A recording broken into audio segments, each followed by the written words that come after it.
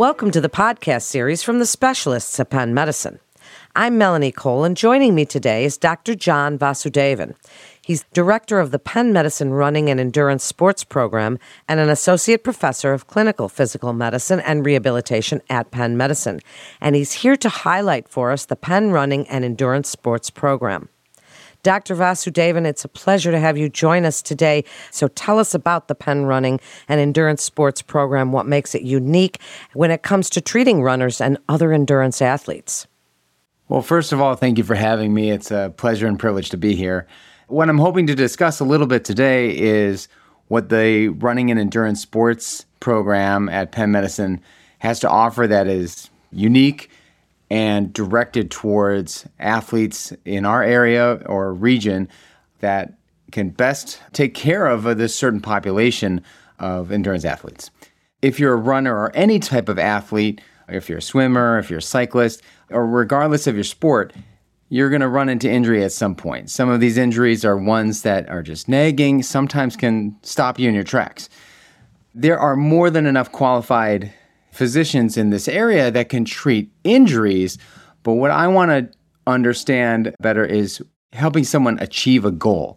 Sometimes people get so focused on treating that knee that hurts that we lose sight of what we would do if that knee wasn't hurting. So I put together a group of physicians, physical therapists, and many other different specialists who speak the language of the sport and understand what they're trying to achieve. I love that you use the term speak the language of the sport because that really is true. I'd like you to speak about some of the conditions that the Penn Running Program team evaluate and treat. You mentioned knees, but of course runners have all sorts of issues. Absolutely. We treat a wide variety of conditions, mostly involving joints and tendons. So when it comes to runners, obviously hip, knee, and ankle joint issues are big. And depending on the age, that could be something like a meniscus tear or a labral tear. It could be something as advanced as osteoarthritis at a certain age. When it comes to tendon issues, oftentimes that can involve gluteal tendinopathy, patellar tendinopathy, Achilles, and not forgetting that sometimes swimmers and cyclists can also run into injuries, as well as runners just in their cross-training involving things like the shoulder joint, rotator cuff, and tendon issues of the elbows like lateral or medial epicondylitis. So those are some of the conditions, but one thing I learned in medical school is that the knee bone's connected to the hip bone, is connected to the backbone. So sometimes people come in with one achy joint, but you realize it is the consequence of a movement pattern that we need to improve in order to take care of not only that pain, but prevent others from coming. I'm glad you brought up cross-training because that does help with some of the injuries that we see in the field, and especially with such dedicated athletes as runners are. Can you walk us through the process that patients go through when they're evaluated, diagnosed, treated by the Penn Running Program? Tell us a little bit about your program and the multidisciplinary approach.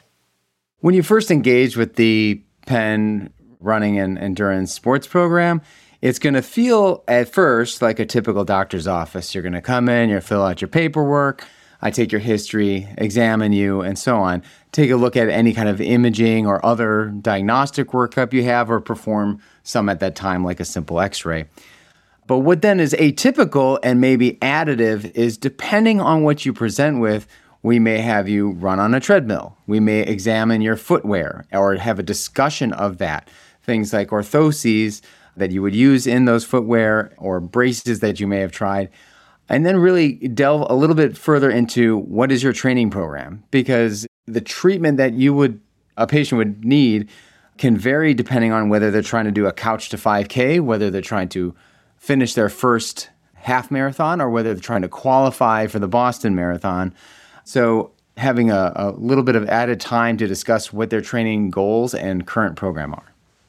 And then what happens is we'll take all of that and then start coming up with a plan and identify what other disciplines need to be involved. Most commonly, that'll be physical therapy, but part of this program is understanding that sometimes it's more than just the mechanical. Sometimes it's dietary and nutrition related, so we have registered dietitians who are focused on sports nutrition in particular. We have sports psychologists. Sometimes half the barrier is not just physically your discomfort, but sort of the challenge mentally of kind of wrapping your head around how this injury is getting in the way of things. And sometimes it does require surgical care. Most runners, cyclists, swimmers, fortunately don't require that. But sometimes it's about identifying when the potential risks of surgery are outweighed by the benefit in the long term. For other providers, Doctor, what makes someone a good candidate for the Penn Running and Endurance Sports Program?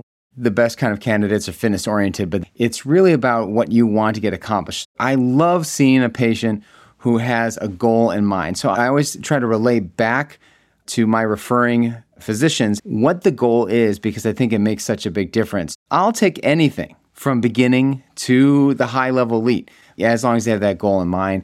Because sometimes it's really just about establishing a pattern of fitness. Sometimes someone's already been there and they just want to enhance their performance to meet that goal. When do you feel it's important that they refer their patients? When is it you'd like them to look into the program and say to their patients, this is the time? In an ideal situation, any runner, any cyclist or swimmer that comes in and says, hey, I've got some pain, and they fall into that category of this is the type of sport that's important to me, and this is how it's interfering with me. If that patient is saying, this physical therapy is not working, I'm not getting to my goal, stop in their tracks and then try to contact me so I can get them in. The other thing, too, is part of the reason I enjoy working with endurance athletes, and part of the reason why some of my orthopedic colleagues may not find it as fun is because a lot of times there isn't something broken that needs fixing. So if you're a primary care and you're like, everything seems to look normal, yet they're having trouble, that's a good candidate to send my way. Beautifully put. That really is the crux of a program like this. As we are wrapping up, Doctor, tell other providers what you'd like them to know about where you see this going. I mean, endurance runners have always been the ones that we look to for some of our research on heart disease and muscle memory and all of these things. Tell us what you see for the future and why you think this is such an important program. The goal of this program is to learn how we can best standardize assessments between physical therapists and physicians, how we can best communicate and come up with something that is applicable, that could be copied or reproduced across the country in a way that makes sure that we're getting the best treatments and the best clinical outcomes based on what the injury is and that person's training level. And what it also goes to is how can we best utilize resources? Oftentimes people say that there is no particular injury, it's just something that causes pain. And I want to make sure that we are highlighting the best way to treat someone using the most appropriate resources, but we have to be able to demonstrate that by creating these clinical pathways and then learning from them and studying them moving forward. What an educational episode this was. So informative. Dr. Vasudevan, thank you so much for joining us today and sharing your incredible expertise with other providers.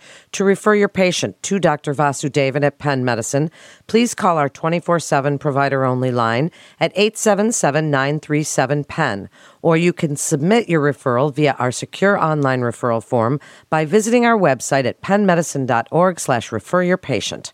That concludes this episode from the specialists at Penn Medicine.